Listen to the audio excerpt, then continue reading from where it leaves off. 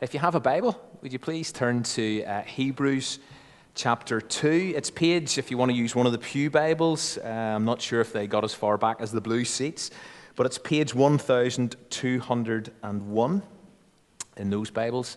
And we're continuing our Elevated Jesus series in Hebrews. But as you look that up or grab a copy of God's Word, let me ask you a question. Do you know someone, or do you know anyone who has drifted away from the Christian faith? Do you know anyone who has drifted away from church, or do you know anyone who is currently drifting in their Christian lives? I reckon we probably all do. And before we get into this and we read the text and before I explain why I've started with this rather negative question, I want us to just pause for a moment, and I want to encourage you to just pray in the silence for the person that has come to mind that you know who is drifting in their Christian life or who has drifted. Or maybe even to pray for yourself. Just in the silence, take a moment. Have a look at that first verse in Hebrews chapter 2. It says this. It's on the screen as well. We must pay the most careful attention, therefore, to what we have heard, so that we do not drift away. You see, the potential to drift in the Christian life is real. It clearly was 2,000 years ago, which is why the writer of this epistle raises the issue with his original readers. But it does remain a real possibility for us today. As someone has written there, that is, the Hebrews experience 2,000 years ago intersects our lives in this way, that drifting is the besetting sin of our day. On Sunday mornings recently, as we have tracked the story of Solomon in 1 Kings, we highlighted the fact that despite having started the Christian life or started out in faith really well, it seems that Solomon finished really badly. And we discovered how he effectively drifted further and further away from God for a whole variety of reasons, where at the end of his life, he was in a very different place from where he started. His heart, we read at the end, was not fully devoted to the Lord as his father David's heart had been. And he did not, at the end of his life, he did not follow the Lord completely as David, his father, had done.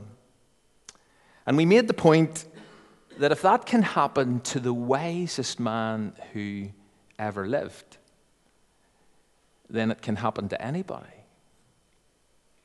Prone to wander, Lord, I feel it. Prone to leave the God I love. Those are familiar lyrics. We sing them quite often here. But sadly, they're also a familiar experience for far too many people. The potential to drift is real. It always has been. It always will be. And generally, it tends to happen gradually, slowly, subtly. By definition, to drift means a continuous, slow movement from one place to another.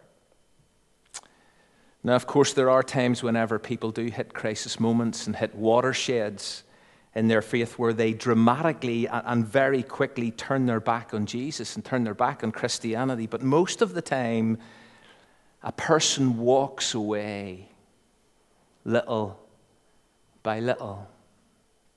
C.S. Lewis put it like this, speaking about the effectiveness of reason and argument. He said, and as a matter of fact, if you examined 100 people who had lost their faith in Christianity, I wonder how many of them would turn out to have been reasoned out of it by honest argument.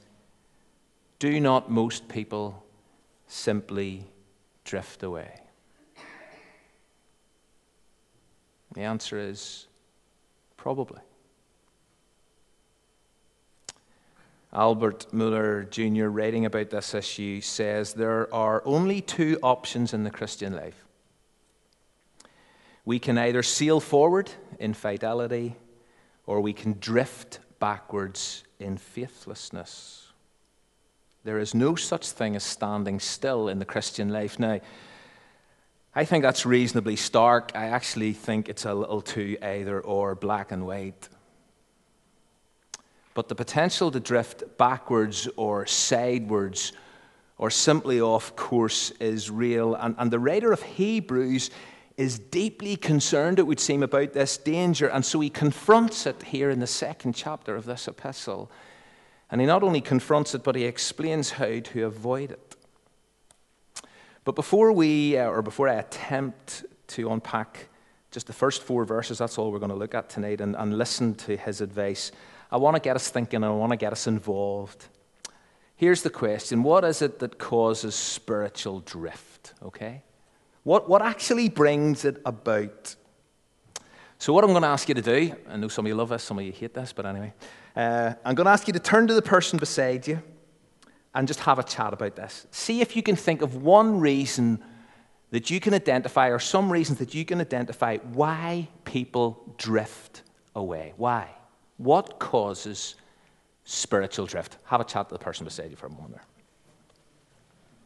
And introduce yourself if you need to. Okay. Give me some reasons. Some reasons for spiritual drift. Take my glasses off so I can see you. Some reasons for spiritual drift. What brings it about? Things that happen in the world. Okay, so, for example, whenever people watch the news this week and whenever they see what has happened in Christchurch, that can lead some people to go, surely, how can God let that happen? Okay? Other reasons.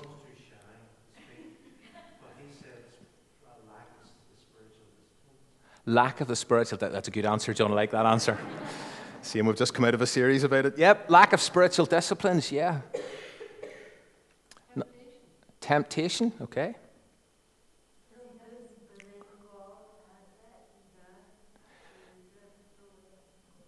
People feel let down by God and then drift away from God. Okay. Thank you. Sorry, someone else shouted something? Busyness. Okay. Anything else? Pardon? Looking at other Christians. Yeah. And I assume by that you mean being disappointed. Let down, not just by God as Mary, but let down by other Christians. Yeah? Lack of teaching. Tony, I'm not sure how to take that. But no, I know it wasn't aimed at me. No. You need to have been out this morning as well to kind of understand that. But yeah. That's exactly right, Tony. But yeah, but that lack of teaching, yeah. Sometimes people find it easier to make sense of life without God than make sense of life with God. Wow. Wow. Sorry? Yep. So church can be irrelevant. It doesn't connect. Okay. Let me... Kent Hughes, in his commentary on Hebrews, identifies three things. One of them has been raised, and all of those are reasons. But let me pass on the three tides he raises that causes spiritual drift. And the first is the tide of years. Do you know, time can take its toll, can't it? Back to Solomon, one of the things we read about Solomon, as I say, he started so well, but in 1 Kings 11 it actually says that as he grew older, his heart turned, or his heart was turned, and he drifted away. It would seem that the years impacted his devotion, and it still happens today, because there are people who, when they were younger, were so committed, were so passionate. But over the years, just over time, the intensity has reduced. It's not that they have necessarily disowned Christ or totally abandoned the faith, but they're just not as keen, not as fully devoted as they once were. I came across this striking prayer during the week by Robertson McQuilkin. Some of you may have come across it before, but he was concerned to finish well, and he wrote this: I feel the dark spectre may come too soon, or do I mean too late? That I should end before I finish, or finish but not well. That I should stain your honor, shame your name, grieve your loving heart. Few, they tell me, finish well. Lord, let me get home before dark. Do you know, time, the years, can cause spiritual drift. Second tide is familiarity. Do you know, it just all becomes so normal, so routine, so everyday. We're no longer gripped or captured by God's word. We're no longer amazed by the privilege of prayer or the beauty of Jesus. We're no longer lost in wonder, love, and praise as we declare the greatness of God in song. Do you know that phrase or that proverb? What is it? Familiarity breeds contempt. Well, that's probably too strong, but there is a danger that we become so used to it all that we begin to drift, we begin to lose focus, we begin to take it all for granted, we become complacent. It's one of my biggest fears, and I love the fact that we meet around this table every single week. But sometimes doing it all the time can become so familiar. Thirdly, then, raised busyness. Too many other things demand our time and attention. The sheer multiplicity of cares and duties threaten to overwhelm us. We live our lives at breakneck speed, and so time for God and time with God, that's the thing that gets squeezed. And before we know it, we're drifting further and further away. Now, each of these can be a problem, but the combination of those, years, familiarity, and busyness, can be devastating. But it's not an exhaustive list, and you've come up with a number of others, and all incredibly relevant. But back to Hebrews, because let's discover what the writer recommends his readers do to avoid this danger. So, please, if you don't mind, let's stand for the public reading of God's word. This is Hebrews 2, verses 1 just to 4. We must pay the most careful attention, therefore, to what we have heard, so that we do not drift away. For since the message spoken through angels was binding, and every violation and disobedience received its just punishment, how shall we escape if we ignore so great a salvation? This salvation, which was first announced by the Lord, was confirmed to us by those who heard him. God also testified to it by signs, wonders, and various miracles, and by gifts of the Holy Spirit distributed according to his will. Grab a seat again. If you were here this morning, we are back in part to the same overall theme and idea, which is the importance, the power, and the priority of God's word. According to the writer of Hebrews, it would seem that a key and critical way that you avoid the danger of spiritual drift is pretty clear. Beginning of verse 1, we must pay careful attention, or we must pay attention all the more to what we have heard. So important to pay attention to what we have heard. The importance of consistently and continually hearing God's word is paramount, and it pervades all of Scripture. This is our daily bread. This is our illuminating guide. This is our revealing mirror on the wall. This is our weapon of mass instruction. This is our surgeon's scalpel that exposes and heals. This is God's word. And the writer of Hebrews, it seems, is urging his readers to listen carefully to what they have heard, so that they do not drift away. Now, whenever Scripture talks about hearing God's word, it means far more than just audibly perceiving it or reading it. The hearing that is referred to here and elsewhere means believing it, obeying it, submitting to it. As someone has said, right hearing is more a matter of the heart than a function of the ear. We must hear God's word with our hearts and respond in our hearts to it. Christian faithfulness in so many ways has got no secret formula. We stay on this course. We stay on track. We avoid drifting. We become holy and more like Jesus through God's word. Listen to how Jesus prayed for us. Many of us know this great prayer of Jesus in John 17, but listen to how Jesus prayed for us in this way. Make them holy, Father, by your truth. Teach them your word, which is truth. We avoid the danger of spiritual drift by reading and hearing and meditating on and obeying Scripture, or as someone else has put it for brilliantly, we avoid spiritual drift by dropping the anchor of our souls in the deep waters of the Word of God. Which again, in one sense, takes us back, John, to our Unforced Rhythm series, that daily discipline of engaging with God's Word. That is essential if we are going to avoid spiritual drift. This book will keep us from drifting. But there's another, or probably an even better slant, and maybe I've pushed that particular idea in that verse a little too far, but there's a better slant, I believe, in this opening verse, and it's this: because whenever the writer refers to paying attention to what they have heard, I've blown that up to hearing God's word generally, but he primarily means, it would seem, given how he started this epistle, given what the entire epistle is about, he primarily means what they have heard about Jesus.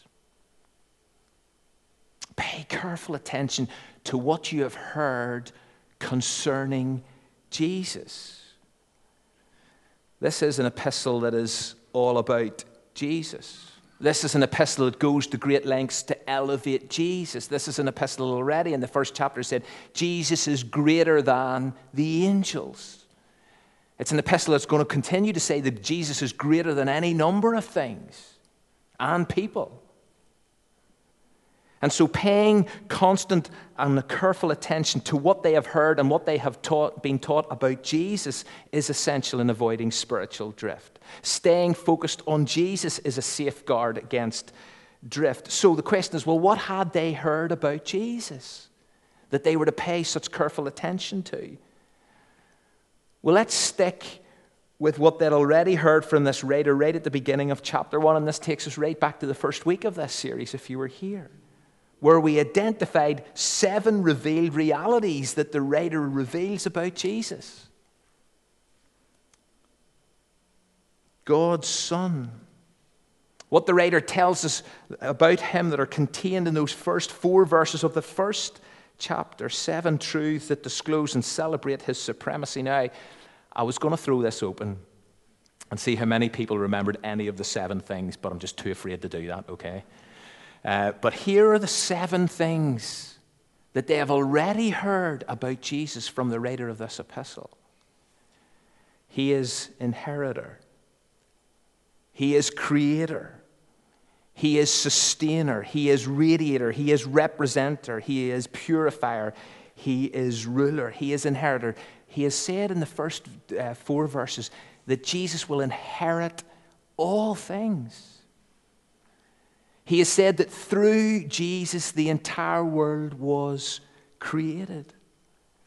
He's already told his readers that Jesus holds all things together. He is the radiance of God's glory. He is the exact representation of God's being. He is the one who cleanses us, who purifies us from sin. And he is now seated at the right hand of the Father. He is in a position of exaltation, a position of honor, a position of authority. This is what you have heard about Jesus. Pay careful attention to this, because that will save you from drifting. In a subsequent chapter, we all know further on in the book of Hebrews that the writer will tell his readers, fix your eyes on Jesus, who's all of these things, but also he's the author, and he is the perfecter of your faith.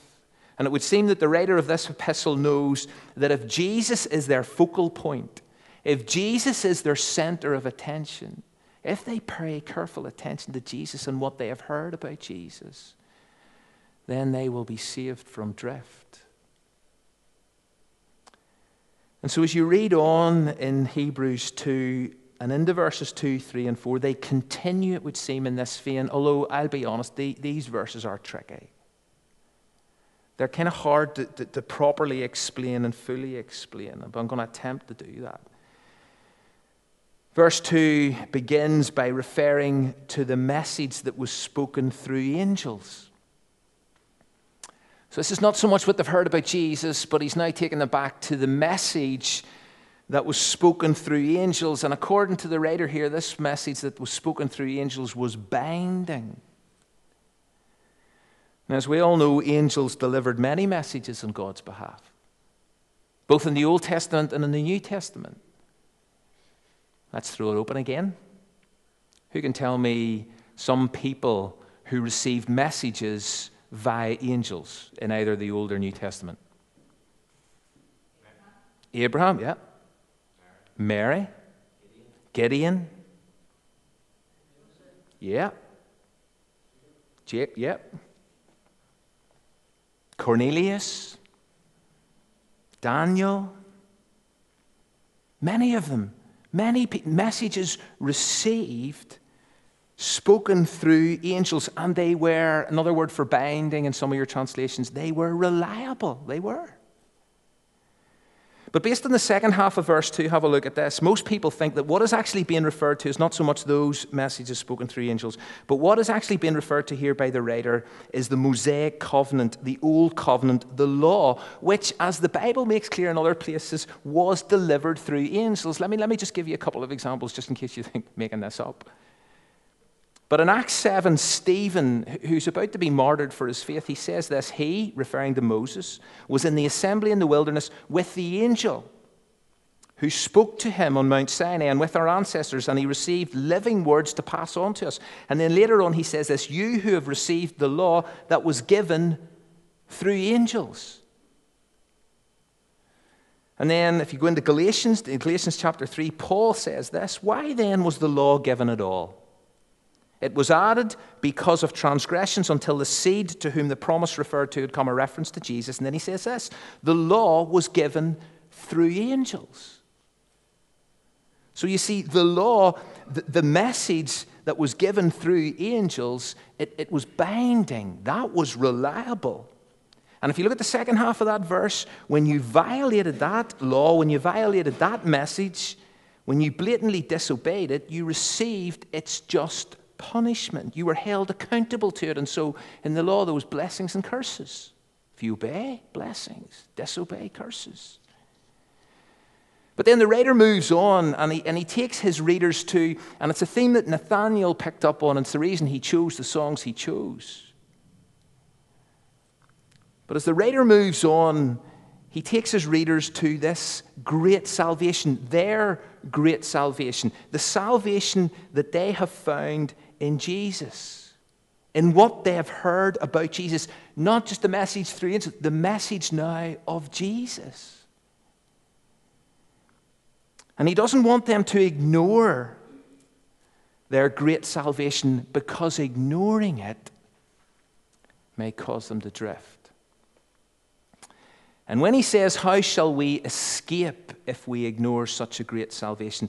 What he's really saying here, as I understand, is there's still a sense of accountability, as there was with the law in that sense. I mean, you are a privileged people, he's saying. You have received this great salvation. Don't take it for granted. Don't take it for granted. And to emphasize how privileged they were and we are, he tells them how their great salvation, their message that they have received, their message of Jesus, how it is greater than, how it is superior to the message that was delivered by angels, the law. And he says it's greater in at least three ways, or it's greater because of three things. First of all, middle of verse 3, this message was announced by the Lord. This message was declared not by angels. This message was declared by Jesus himself. Do you know, as Simon Peter once confirmed as he stood before Jesus, he says to Jesus, Jesus, you have the words of eternal life. You have the words of eternal life. Who else can we go to? See, what Jesus Christ, the Son of God, announced and declared and taught and said is the most authoritative word the world has ever heard. So right at the start of this epistle, second verse, chapter 1, what does the writer say? In these last days, God has spoken to us how? How? By his Son. In the past, he spoke through prophets, but now in these last days, he's spoken to us by his Son. So it's the most authoritative word we've ever heard. The law was given through angels. The angels mediated the law, so to speak, but now Jesus is our mediator. Jesus not only announced good news, he is the good news. Jesus is the way to the Father. And that has changed and changes everything. Their great salvation was declared. It was announced by Jesus himself. Secondly, this great salvation was confirmed by those who heard it. There were eyewitnesses. There were eyewitnesses who wrote down what they saw and what they heard. There were people, the apostles, writers of so much of the rest of the New Testament, who were there and who have passed it on, who have told us the good news about the person and the work and the words of Jesus. So it wasn't just announced by Jesus, but it was confirmed by those who heard Jesus. It makes it so much greater. And thirdly, verse 4, God himself has testified to this great salvation, to the truth of the gospel. How? By signs and wonders and various miracles. Now, these signs and these wonders and these various miracles, they testify to the identity of Jesus. They didn't exist for their own sake. They pointed beyond themselves, in a sense. They pointed to Jesus. They validated Jesus. They caused people to stop in their tracks and pay attention, not just to what Jesus said, but to what Jesus did. Signs, wonders, various miracles, they spoke volumes about Jesus. But more than that, God has also testified to this great salvation by the giving, the distributing of gifts of the Holy Spirit. And again, not as ends in themselves, but as we know from Scripture, to build up the body of Christ and to testify that Jesus is Lord. The giving of spiritual gifts makes it really clear that the message of salvation they have received is so much better than the message delivered by angels. And so here's the critical point. You're a privileged people. You have a great salvation. Why do you have a great salvation? It's because of Jesus, a salvation declared by Jesus, God's final word, God's last word. But it's been confirmed by eyewitnesses. It's been testified by God Almighty via signs and wonders and miracles and the giving of gifts. And if to drift from that salvation, to drift from Jesus, is a total travesty. In fact, it's really serious. It's completely tragic. How can we ignore? How can we escape if we ignore such a great salvation? And so back to the opening phrase, we must pay the most careful attention, therefore, to what we have heard, so that we do not drift away. And the two aspects to what you've heard God's word, and you've heard about Jesus. And so, to sum up, to avoid spiritual drift, live by God's written word. Listen to it, meditate on it, live by it, submit to it, and look to his living word, to his greatness, to his supremacy, to his great salvation. And if you do that, you won't drift. You won't drift. And so my prayer is that for those people we thought about earlier, who have drifted or who are drifting, may they come back to God's word, and may they look to his living word. May they focus on Jesus. May they fix their eyes again on Jesus, the author, the perfecter, their great salvation.